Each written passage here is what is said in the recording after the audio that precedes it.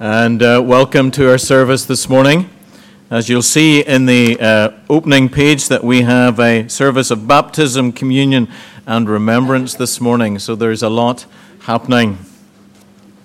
Karen and I watched the annual service of remembrance last evening on the BBC. And I think one of the most poignant things that happened in that service was an interview with a father and a mother who had experienced the death of their son in Afghanistan in 2008. And what struck me was the pride that they had in their son, and yet obviously the pain that they still felt because of his tragic death. And the father, as he was sitting there, was a man who had lots of tattoos. And on his left forearm, he had, which interested me, John 15:13. And if you remember that, because we've been looking at that, greater love has no one than this, that he lay down his life for his friends. So greater love has no one than this, that he lays down his life for his friends. And I suppose that gave him hope, didn't it? That his son's death was not purposeless, but that it had a purpose in that conflict in Afghanistan. And we have this opportunity this morning in baptism and in communion to think about a death that was significant as well, the death of our Lord Jesus Christ. And we're going to sing in our first hymn, Christ is the World's True Light. And there's a little line in that hymn that says, to heal its ancient wrong. So his purpose was to deal with the wrong in the world, which is sin. And we thank Jesus that in that we have forgiveness of sins and we have access to him and eternal life. So let's begin our service by standing to sing before the act of remembrance, Christ is the world's true light. Let's stand to sing.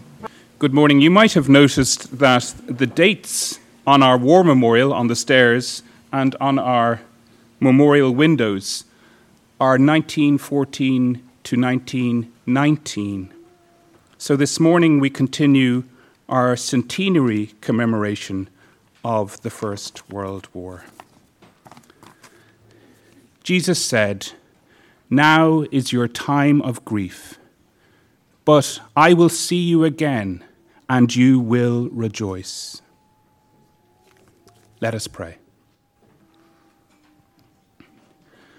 Almighty God, on this Remembrance Sunday, we remember all from this country who served during the First World War. Make us good stewards of the freedom they won. We remember those of other nations who fought beside them and those who fought against them for their own countries. Bring us all to the day when nation no longer makes war against nation.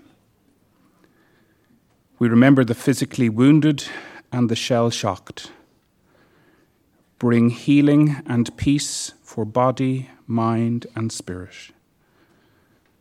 To all who are scarred and to all who are disabled by war. We remember the homes, livelihoods, and communities destroyed by bombs and gunfire. Have mercy on all who still live in the shadow of war. We remember the chaplains who showed the love of Christ when danger and death were all around. Give us faith strong enough to share with the fearful and the dying. We remember the peacemakers who prayed and worked to end the violence and destruction of the First World War. Raise up peacemakers in all the war zones of the world today. We remember those who died in battle or from their wounds, and those who took their own lives in agony or despair. Bring them in Christ to resurrection life. We remember those whose names are written here, who went from this community to serve or to die in war. In this 6th year of the centenary of the First World War, we bring to mind the 31 men of this congregation who died on active service. We remember by name Demosthene Guigo and Blaney Plant in the centenary year of their deaths. We think of the 50,000 Irish men killed in the war, some from our own communities, our own families. We also bring to mind the 10,000 Irishmen killed in the Second World War, including 5 from this congregation. We also name before God servicemen Hugh McCabe and Victor Arbuckle in the 50th anniversary year of their violent deaths in Northern Ireland. We include in our remembrance more than 400,000 Korean people killed in the Second World War and some 2.5 million casualties of the Korean War. We especially remember the people who were killed from the families of those who worship in this place. As we remind ourselves of those who were killed from our congregation, we give you thanks that in their short lives, they had learnt in this place about the things that endure, the faith that can move mountains, the hope that can defeat death, the love that never fails. As we remember in silence before God those who have made the ultimate sacrifice, let us commend their souls anew to God's eternal mercy and compassion, and let us pray that God would grant us grace to serve him faithfully until our life's end, to the honor and glory of his holy name. Please stand, if you're able, for some minutes of silence.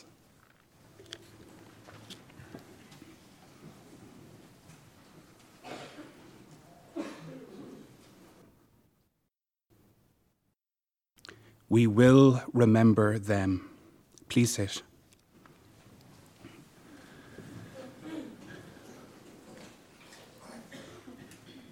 And we continue to pray. Almighty God, lead us from death to life, from falsehood to truth. Lead us from despair to hope, from fear to trust. Lead us from hate to love, from war to peace.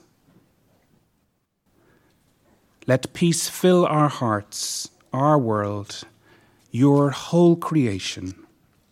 Amen.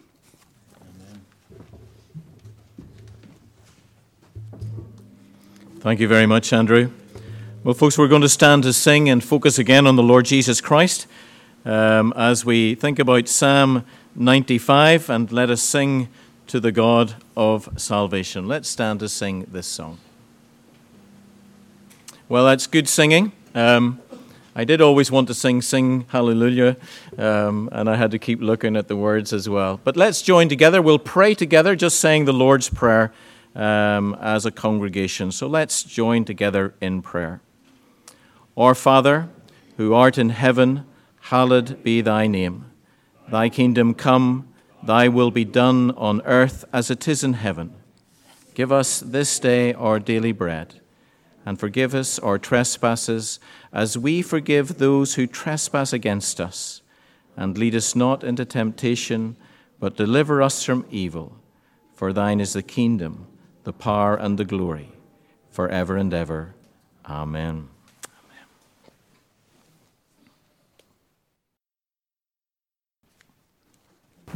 Well, folks, it's good to have you. I know it wasn't easy getting in with the lights and all of that, but we're all here now, and it's great. So a very big welcome to Kirsty and Anish, and to, where's Harry? And Harry, and to Thea, and to Gabriel. I knew I'd get that wrong. And to Courtney. Good to have you, Courtney, and to Beatrice as well. It's good to have you. Folks, this morning we have the unusual privilege of being able to see two sacraments. The sacrament of baptism and the sacrament of communion. And they are the two that we believe in because Jesus has given them to us with a promise. And the church is always arguing about different things, and it kind of wrestles through with different situations. And in the 16th century, these two things were very much disputed. And we have fallen on the side of the Reformed Church.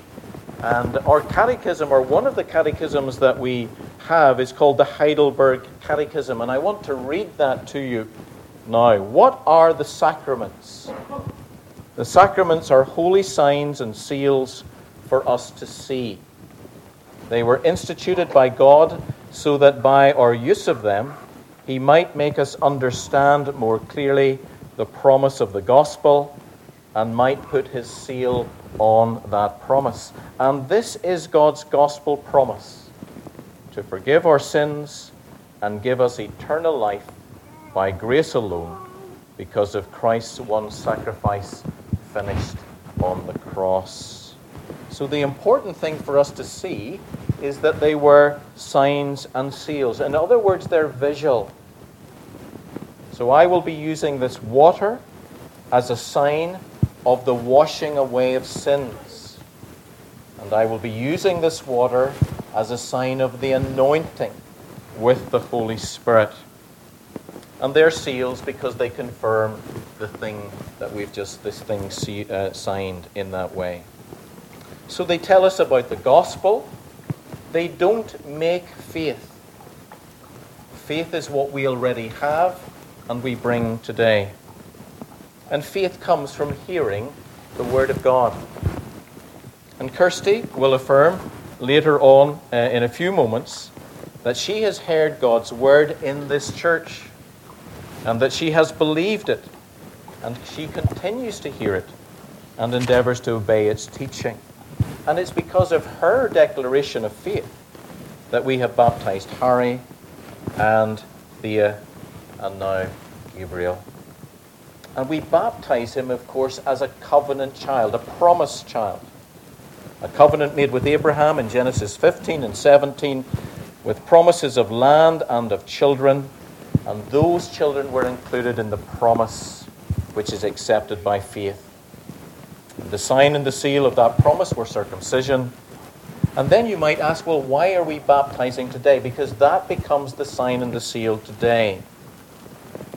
And it's for adults, of course, and it's also for the children of believing parents. And that, we believe, has been the practice of the church since the time of Christ. So I also just want to mention one other thing. We will hear the Word of God read and preached later in the service, but the verse I wish to highlight is John chapter 16 and verse 27. The Father Himself loves you because you have loved me and believed that I came from God. That is a verse that arrested me this week as I was preparing. And I want you, Kirsty and Anish, to hear this. The Father Himself loves you. His attitude and intention towards you is love. He created you in love. He sent Jesus as your Savior in love. He poured His Holy Spirit into you so that you might be His children, His child in love. You are loved by God. And the sacraments simply tell us that in visible form. And they also tell us that He loves your child. In fact, He loves your children. And this gospel is a promise. He has given Gabriel the privilege of hearing the gospel in this church and in the family, of seeing it in your life and in the life of the church.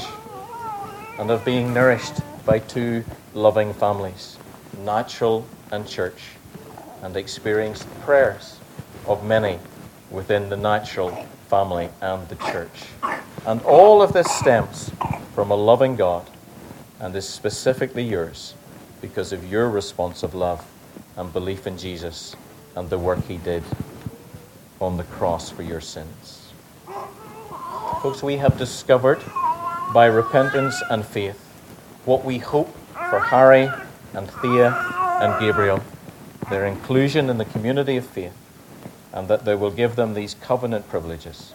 It is our prayer that your children will acknowledge the Lord as their Savior and by faith make these promises their own. Let us pray. We thank you that we are known to you, Lord God, by name and loved by you from all eternity. We thank you for Jesus Christ, who has opened to us the way to heaven through forgiveness of our sins. We thank you for the gift of the Holy Spirit, who gives us new life and your presence, and who welcomes us into the family of God. We thank you, Lord God, for this family. We thank you for loving them and calling them to this commitment to you. Help them to take their vows depending on you. Help us to be a loving, praying, and committed church family as we promise to be for Gabriel and his parents and all other children within our church family. We praise you, Father, Son, and Holy Spirit. Amen. Well, Kirsty and Anish, if you're going to come to the front. Yeah. Okay, you're happy there? That's great. So this sacrament lays solemn duties on you as parents to make confession of your faith before God and to promise to bring up your children in that faith.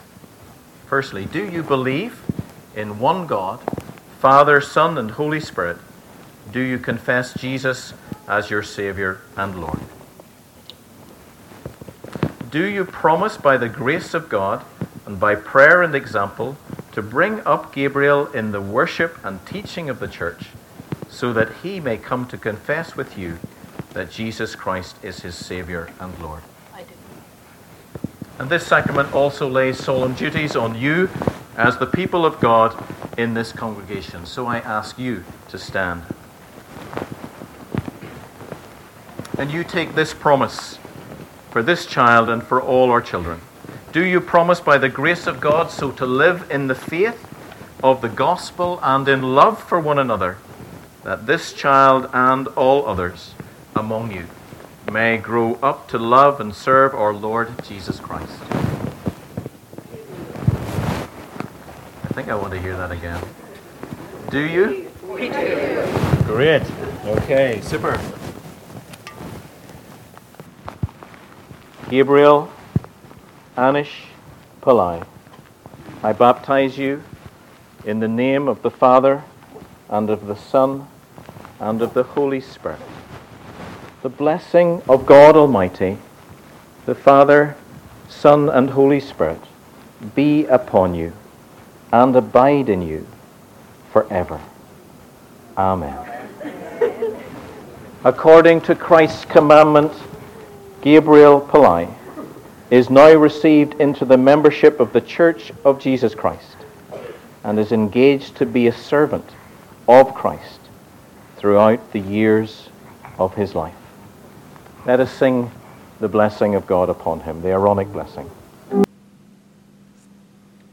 Father, we do want to thank you that you have loved us with an everlasting love. We thank you that you have proven that love by sending Jesus.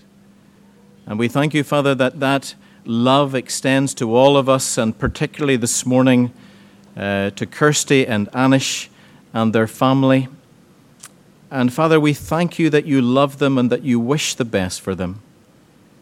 And so I simply pray that as they walk through life, and there will be many difficulties and pressures and strains of bringing up a young family in this society, sometimes without the means that we would love to have, I pray that they might know your love, not just in the sense of emotion but in the practical reality of your loving care. And I pray that you will help them to keep the vows that they've taken, and that, Father, that you will help us to do the same. And Father, we pray your deep and lasting blessing upon them. And we pray in Jesus' name. Amen. Well, folks, let's conclude this part of the service just by singing Be Thou My Vision, which really speaks for itself. So let's stand and worship God.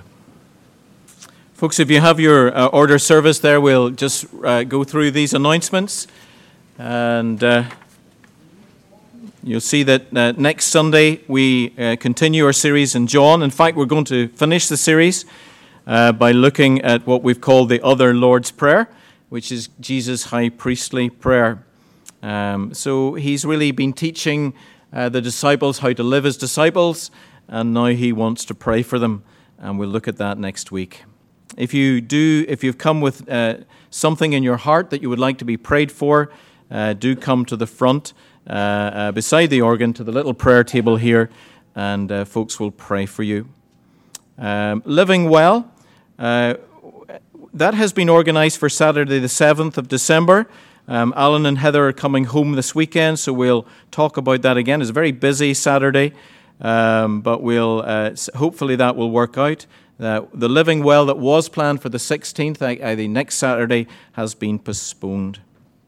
We want to pray for Doris, of course, who will be traveling to Sweden, sadly, this week for the funeral service of her grandson, and also the service then in Rathgar at 11 o'clock next Saturday as well. International Cafe continues to meet on Friday at the 15th at 7:30. The November Nativity Knit and Natter got off to a good start. There was lots of nattering anyway, and there was some knitting.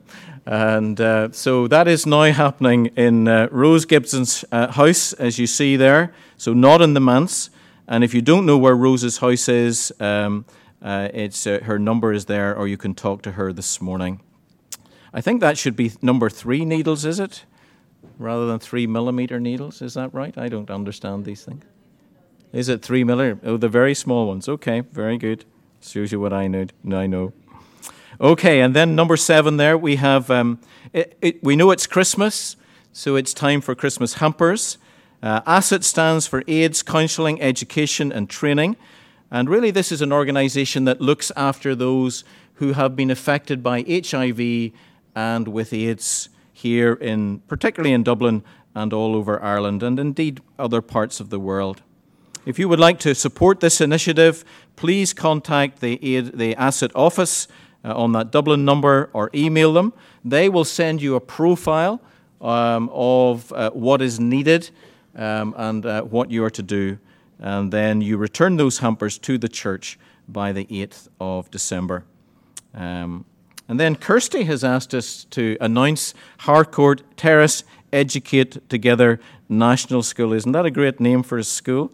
And the interesting thing is it's just going to be round the corner. It's just going to be over here where the old Garda station was. And I've seen the plans for it, and it's quite a magnificent building and school. It's amazing how they can transform that space. And so they're looking for people who may be interested in being community members on the board of management, particularly people with accounting skills. But if you'd be interested in serving the local community in that way, which is a great thing to do, then do talk to Kirsty, ring her or email her on that number and her email address there. 2 other announcements, not on this quickly. The PCI have sent me a calendar, and if you would like a PCI desk calendar, a sample is on the porch. There's a poster at the back on the board, and there's a sign-up sheet which you need to sign before the end of November. They cost €4 each.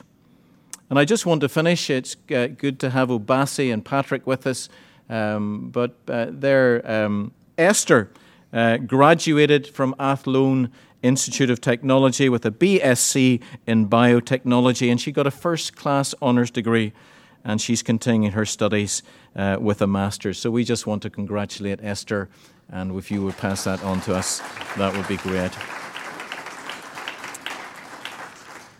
So I think those are all the announcements that we have. Let's turn to God's Word, and if you want to look up John chapter 16, and we actually begin at verse 16.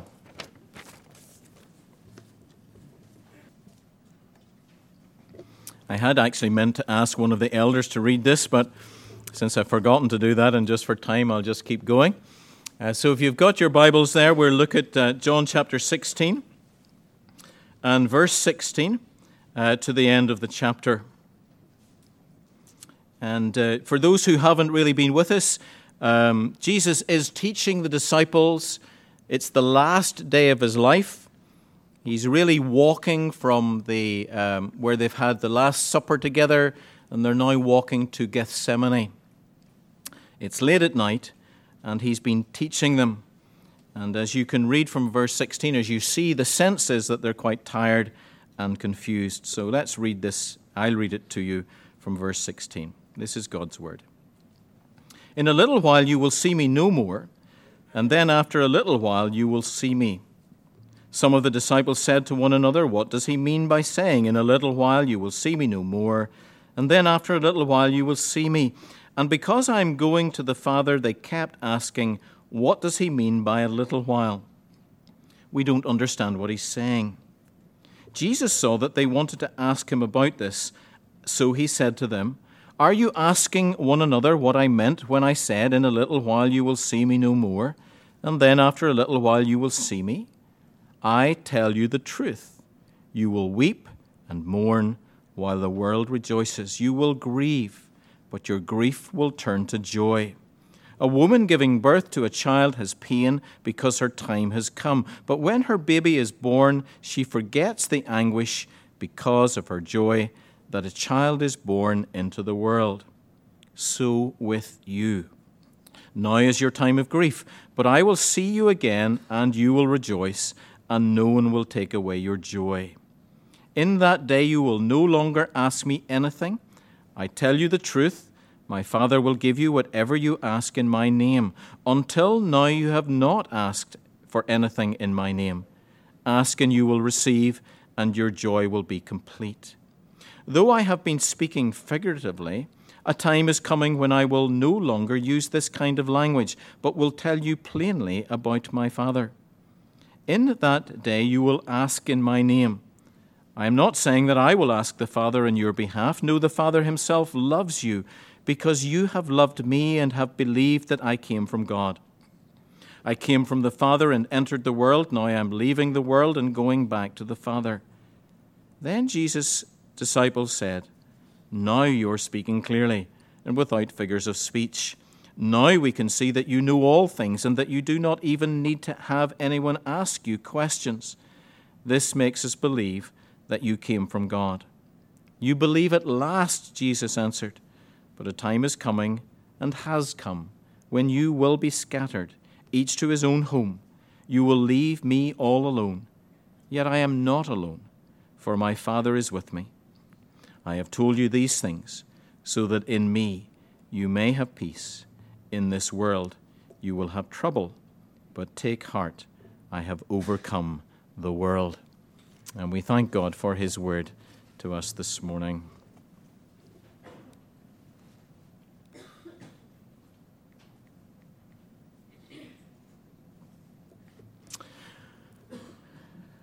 Well, maybe we'll just take a moment to ask God to help us to understand his word.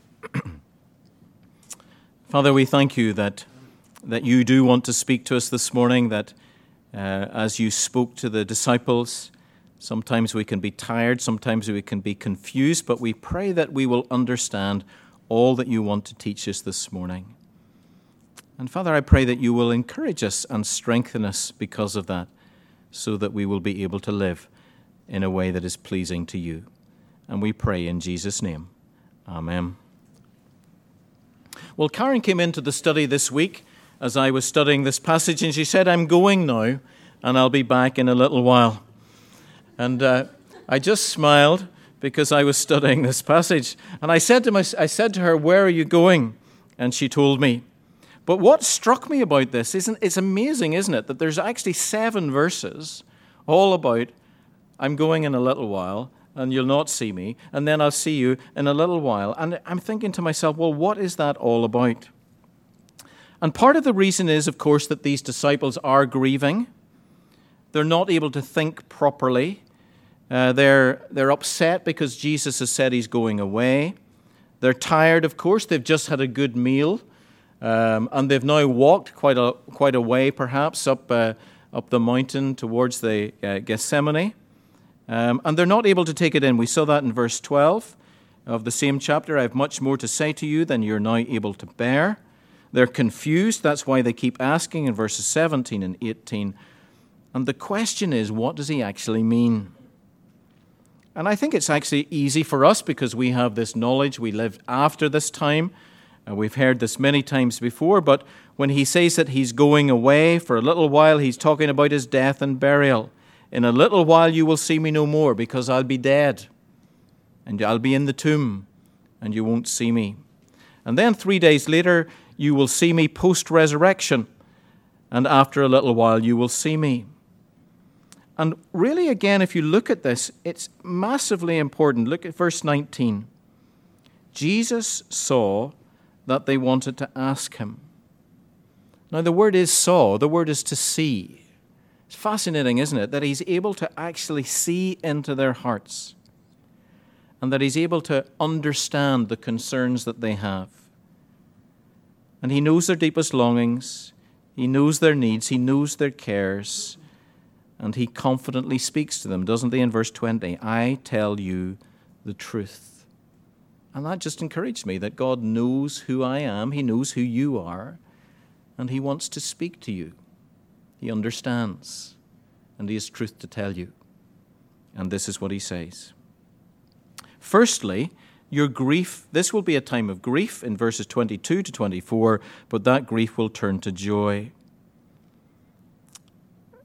If you just read that statement, it doesn't maybe impact us enough. But if we take time, within the next 24 hours, there will be brutal, evil, and full of fear for the disciples. It will be brutal, evil, and full of fear for the disciples. Jesus will be arrested and tried. He will be beaten and condemned and crucified. It was horrendous in every sense of the word. Armed men will roughly arrest him. His trial is a travesty of justice. Jesus is treated in a degrading way with mockery and cruelty. And of course, the cross was the most cruel way to die of all, by sheer suffocation. Their good and gentle leader would be brutally killed, treated and killed. And folks, death does bring grief. And a difficult death brings very deep grief. And the problem here as well is not only their grief, but if you look at the end of that verse as well, where it says that the world will rejoice at this time. It's an amazing thing, isn't it? You will be grieving, but the world will rejoice. But, and that's the important bit, your grief will turn to joy. And remember, this is an emphatic statement of truth from Jesus. It was true. And if you've got a moment, just flick over to chapter 20 and verse 20. 20:20. It's easy to remember. In fact, I'll just read 19 and 20 because it gives us a sense of the reality. On the evening of that first day of the week, when the disciples were together with the doors locked for fear of the Jews, Jesus came and stood among them and said, "Peace be with you." After he said this, he showed them his hands and side. The disciples were overjoyed because they saw the Lord. They're overjoyed because they saw the Lord. And it's similar. Jesus paints a picture there, isn't it, of a woman grieving or giving birth, to a child. And of course, the pain is forgotten because of the reality that a child has been born into the world. And that's not he just hasn't picked that picture up. It's not just a good illustration. It's actually an Old Testament picture. The prophets spoke of this all the time, of a woman giving birth. And it introduces us, of course, to the last days. And you see where it says that in that day. And that's what's beginning to happen in that sense. So your grief will be real because Jesus will be brutally killed, but your joy will also be real because he will rise from the dead and you will see him. And that is the reality of what he's trying to teach them. He says, secondly, that this joy will be permanent. You see that as well in verses 22 to 24. Particularly at the end of 22 there. And no one will take away your joy. Again, we just need to picture this. The reason that they are happy, of course, is because Jesus is there. Jesus is present with them. They're able to talk to him. They're able to have a conversation with him. They're able to see him, touch him. But that's going to change. And he's not going to be there. And yet this promise is, of course, that their joy will never be taken away. And the question we should be asking is why does that happen? And you need to go back because he's reminding them of what he said in verse 7. He's saying that I have to go away because if I don't go away, the Holy Spirit can't come. But if the Holy Spirit comes, he brings us, the Holy Spirit will bring my presence. Verses 12 to 16 of the chapter that we've just been reading.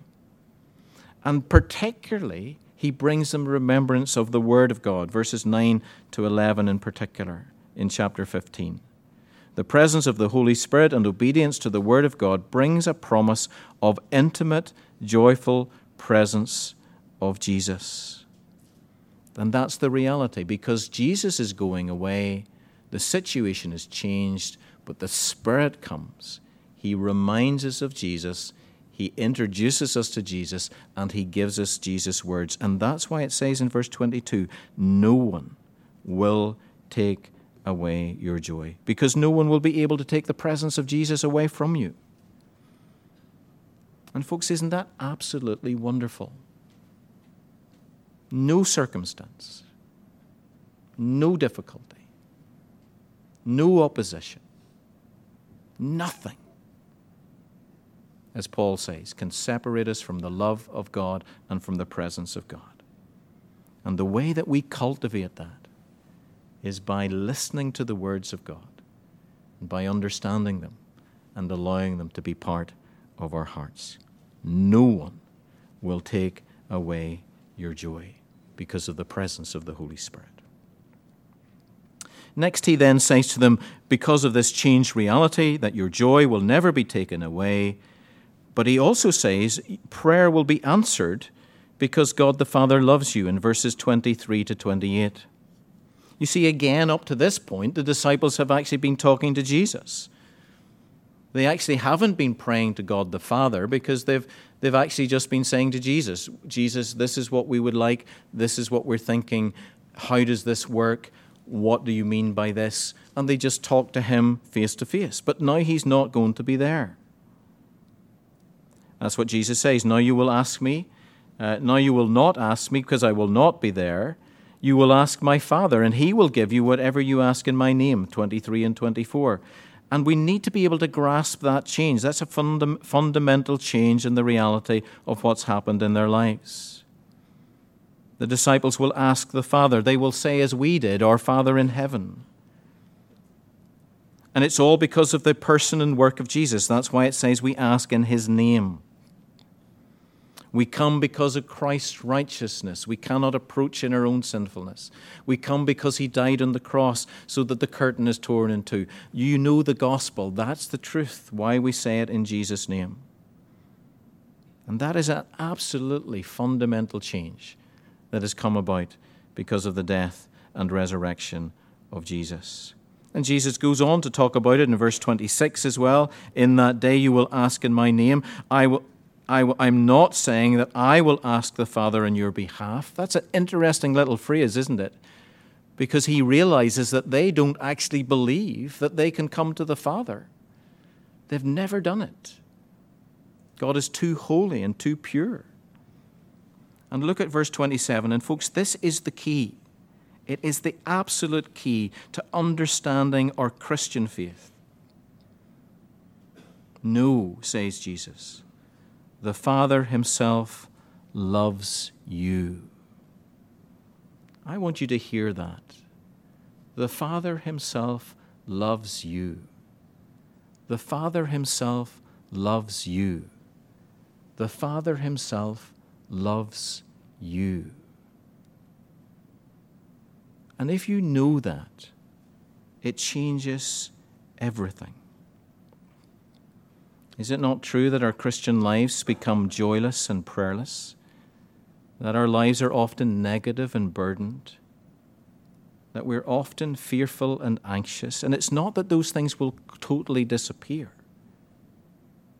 You do not have to persuade God to love you. You do not have to impress him or even come to church or do the things that he wants. He loves you. And that will absolutely transform. It's a reminder of what we've just been saying in the sacraments. It's what we will see in communion. And it's just fundamentally about his covenant love to us. He's not, in a sense, just talking about a general love. If you look at that verse again, no, the Father himself loves you because you have loved me and have believed that I came from God. This is the response of love. Because we love him. Because we understand who he is, because we've responded to him. We've repented and believed, and therefore we're within the covenant. And it's a fascinating idea, isn't it? What is the key to prayer? The key to prayer is understanding the deep love of God. Understanding that the prayer that will transform prayer, will it not? It will become honest and heartfelt conversation in truth. It becomes a thing of joy because it completes the reality of relationship despite the circumstances. You are loved. And it's challenging too, isn't it? Could it be that we don't actually truly believe that? And if we do, then we will understand the transformation that will come in our lives. Ask and you will receive, and your joy will be complete. It's amazing. So you will have the Holy Spirit. The Holy Spirit will never be taken away from you. Therefore, the joy of his presence cannot be taken away from you. You have the love of the Father, and the love of the Father is real and true. And in every circumstance, whatever you go through, you have the love of the Father. And because of that, you can talk to him. And because he's a Father who loves, he will answer you. He will say yes, he will say no, he will say not yet, but he will answer. Absolutely amazing. And lastly, he says that we will have peace in 25 to 33 because Jesus is with us. You see that in the very last, that in 33, in me you may have peace. David Gooding uses the classic story, and it's not easy to tell these stories nowadays. They maybe don't sit as easily with us as they did, but the story is of the classic story of a prince who has wealth and wisdom and character and power. And he falls in love with this poor in the sense of having no money, uneducated, uncultured girl who lives in the village. And when he comes to seek her and to win her, he doesn't come as a king dressed in his finery. He comes, of course, in ordinary clothes. He comes so that she might not be afraid and that she might get to know him gently and in time. And of course, as they get to know one another better, he reveals more and more of himself to that wonderful moment when she not only knows that he loves her, but she knows who he truly is. And because of his magnificence and his power and his wealth, they have this most amazing marriage that the whole village is glad about. And that's what John is telling us here. That's why it says in verse 25, though I have been speaking figuratively, a time is coming when I will no longer use this kind of language, but will tell you plainly about my Father. You see, the gospel story is similar, isn't it? Because Jesus came from the glory of heaven, but he was born to poor parents. He lived in a remote and backward part of the country of Israel. His character and his desires were revealed in different ways and at different moments. He taught with authority, and the people were amazed. He did amazing miracles of all sorts of types and sizes. He said, "I am," many times, and yet the disciples didn't fully grasp it. And now he's saying the time is coming. In other words, post-resurrection, you will see that I will have a transformed body. And you will see that I have defeated death. And you will understand, if you haven't fully understood it already, that I am who I said I am. And that will give you joy. And that will give you peace. Because I will be with you forever and forever. It's amazing, isn't it, in verse 29, because they think they believe.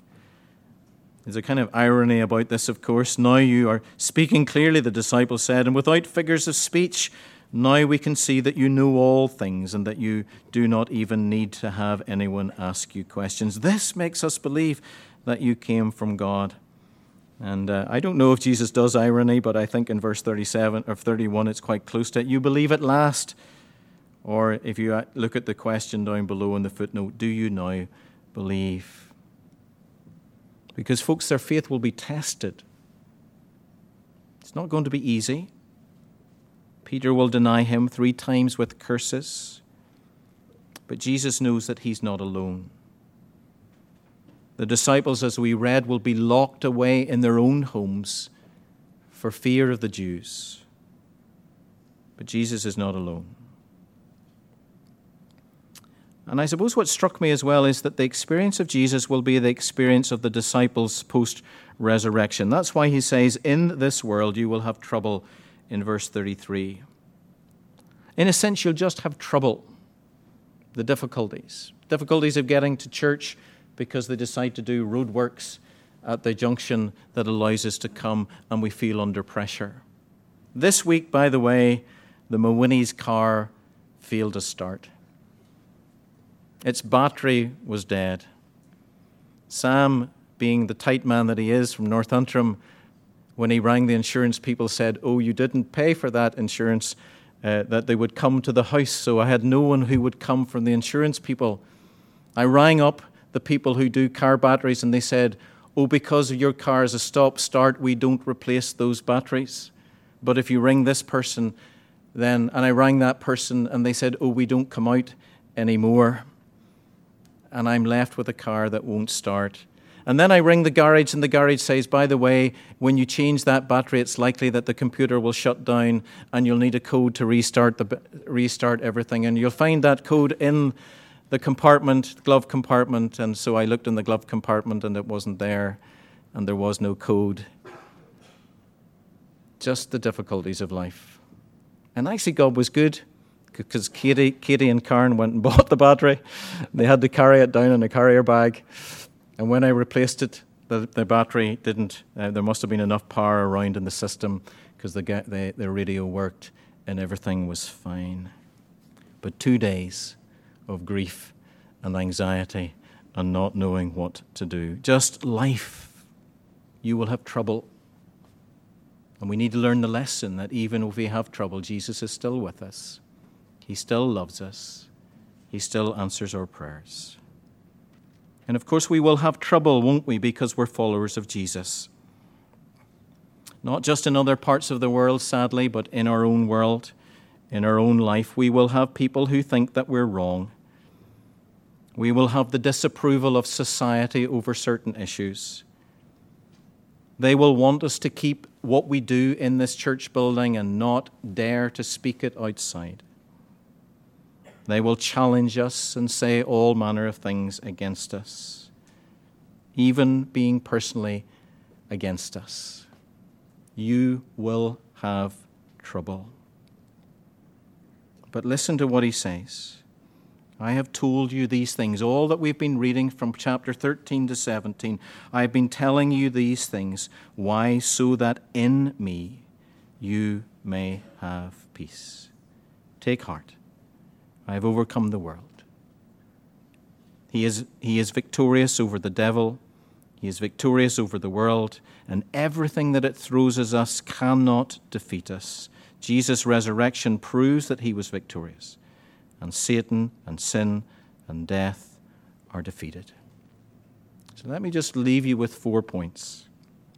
As Christians, we have within us the presence of Jesus through the Holy Spirit. It is a permanent reality, and nothing can separate us from the Lord. And therefore, whatever circumstances we're in, we have love, joy, and peace of Christ while having trouble. Secondly, Christians have God as their heavenly Father who loves them. And practically that means that we have access to him in prayer, and that he hears us, and that as our Father he will answer us. And thirdly, it means the presence of the Holy Spirit and the victory of Jesus at the cross mean that we have hope. The hope of that husband and father and mother whose son died in Afghanistan was that their son's death meant something. And the hope for us, of course, is that Jesus' death meant something. It meant that he'd overcome Satan, he'd overcome the world, and he had overcome sin. And therefore, we are guaranteed eternal life. And folks, the purpose for which this has been given is not so that we would bask in this love and this joy and this peace and this hope, but is that we would be involved in mission, that we would be telling others. I've been reading on in these chapters, and Mary Magdalene, she hugs Jesus. It's a beautiful picture, isn't it? She doesn't want to let him go because he's gone away and he's come back and we're holding on to him. But what does he say? He says, go.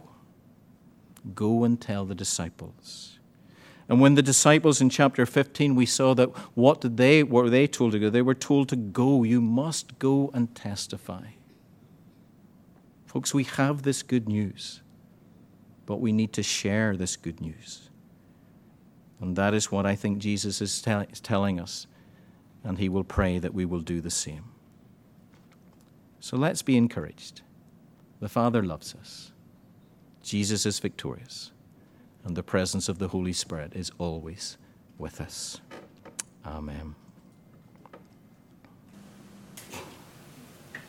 I suppose what I want us to know beyond a shadow of a doubt when we leave this morning is that God loves us. And at the last communion, we must have just started this series in chapter 13 of John's Gospel, because we said, having loved his own who were in the world, he now showed them the full extent of his love. And then the verse that I started the service with in John chapter 15 and verse 13, the full extent of that love, of course, was Jesus giving himself. Greater love has no one than this, that he laid down his life for his friends. And we've seen, of course, today that the very crux of our faith is the fact that the Father loves us. The Father himself loves you. And so we see that he gave us his one and only Son. We see that he was generous in all sorts of ways, so that we might ask him for anything in his name. And of course he was gracious, because we don't deserve it. So we're going to say the words of the Apostles' Creed, because again, this is our response. We've heard of the Father's love. We've heard of the truth. I tell you the truth. And this is the truth that we believe. We believe in God the Father and what he's done. We believe in God the Son and what he's done. And we believe in God the Holy Spirit and what he's done. So let's confess our faith together. I believe in God the Father Almighty, creator of heaven and earth. I believe in Jesus Christ, his only Son, our Lord. He was conceived by the power of the Holy Spirit and born of the Virgin Mary. He suffered under Pontius Pilate, was crucified, died, and was buried. He descended to the dead. On the third day he rose again. He ascended into heaven and is seated at the right hand of the Father. He will come again to judge the living and the dead. I believe in the Holy Spirit, the Holy Catholic Church, the communion of saints, the forgiveness of sins, the resurrection of the body, and the life everlasting. Amen. I am the bread of life. He who comes to me will never go hungry, and he who believes in me will never be thirsty. Lord Jesus, on the night you were betrayed, you took bread and wine, gave thanks, and gave them to your disciples, that we might fulfill your command to do this in memory of you. It is in your name and by your authority that we set aside this bread and wine from all common uses to this holy use and mystery. Let us pray. Father, we thank you that again this communion table is a sign. We can see it. We can touch the elements. We can taste the elements. And Father, it teaches us of the gospel. It teaches us that Jesus died on the cross and that his body was broken, as we say. And it teaches us that his blood was poured as a sacrifice of atonement for our sins. And it teaches us that as we eat and drink, and we know that to be real, so these things are real, and that they nourish us, and that we are forgiven, and that our life is secure for eternity with you. So, Father, we thank you for the bread, and we thank you for the wine, and we pray that as we take them, that we will honor you. And we pray in Jesus' name. Amen. The Lord Jesus Christ, in the same night in which he was betrayed, took bread. And when he had given thanks, he broke it and said, "Take, eat, this is my body which is for you. Do this in remembrance of me." In the same way, after supper, he took the cup, saying, "This cup is the new covenant in my blood. Do this whenever you drink it, in remembrance of me." Well, let's take the bread, and we'll hold it until everybody has been served.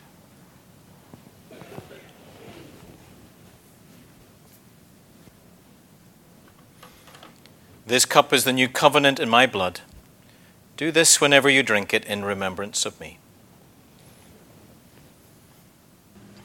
I'm just going to ask you to remain standing, and we will sing "My Heart is Filled with Thankfulness." But just let's take a moment to pray, particularly for Doris and the Mitchell family, and to give thanks that Annie is home. Father, we want to give thanks for the service that we've had this morning and for the reminder of the depth of your love. We've heard it from your word. We've seen it in the sacraments of baptism and communion. And Father, though it's not easy to live as a Christian and to be a Christian in this world, we are secure, and Father, we are loved, and we have your presence of peace and of joy, and that gives us hope. And Father, we rejoice as a community because Annie has been allowed home, and Father is in her own home, and we thank you for that. We thank you that she's improved, and we thank you, Father, that she's improving physically.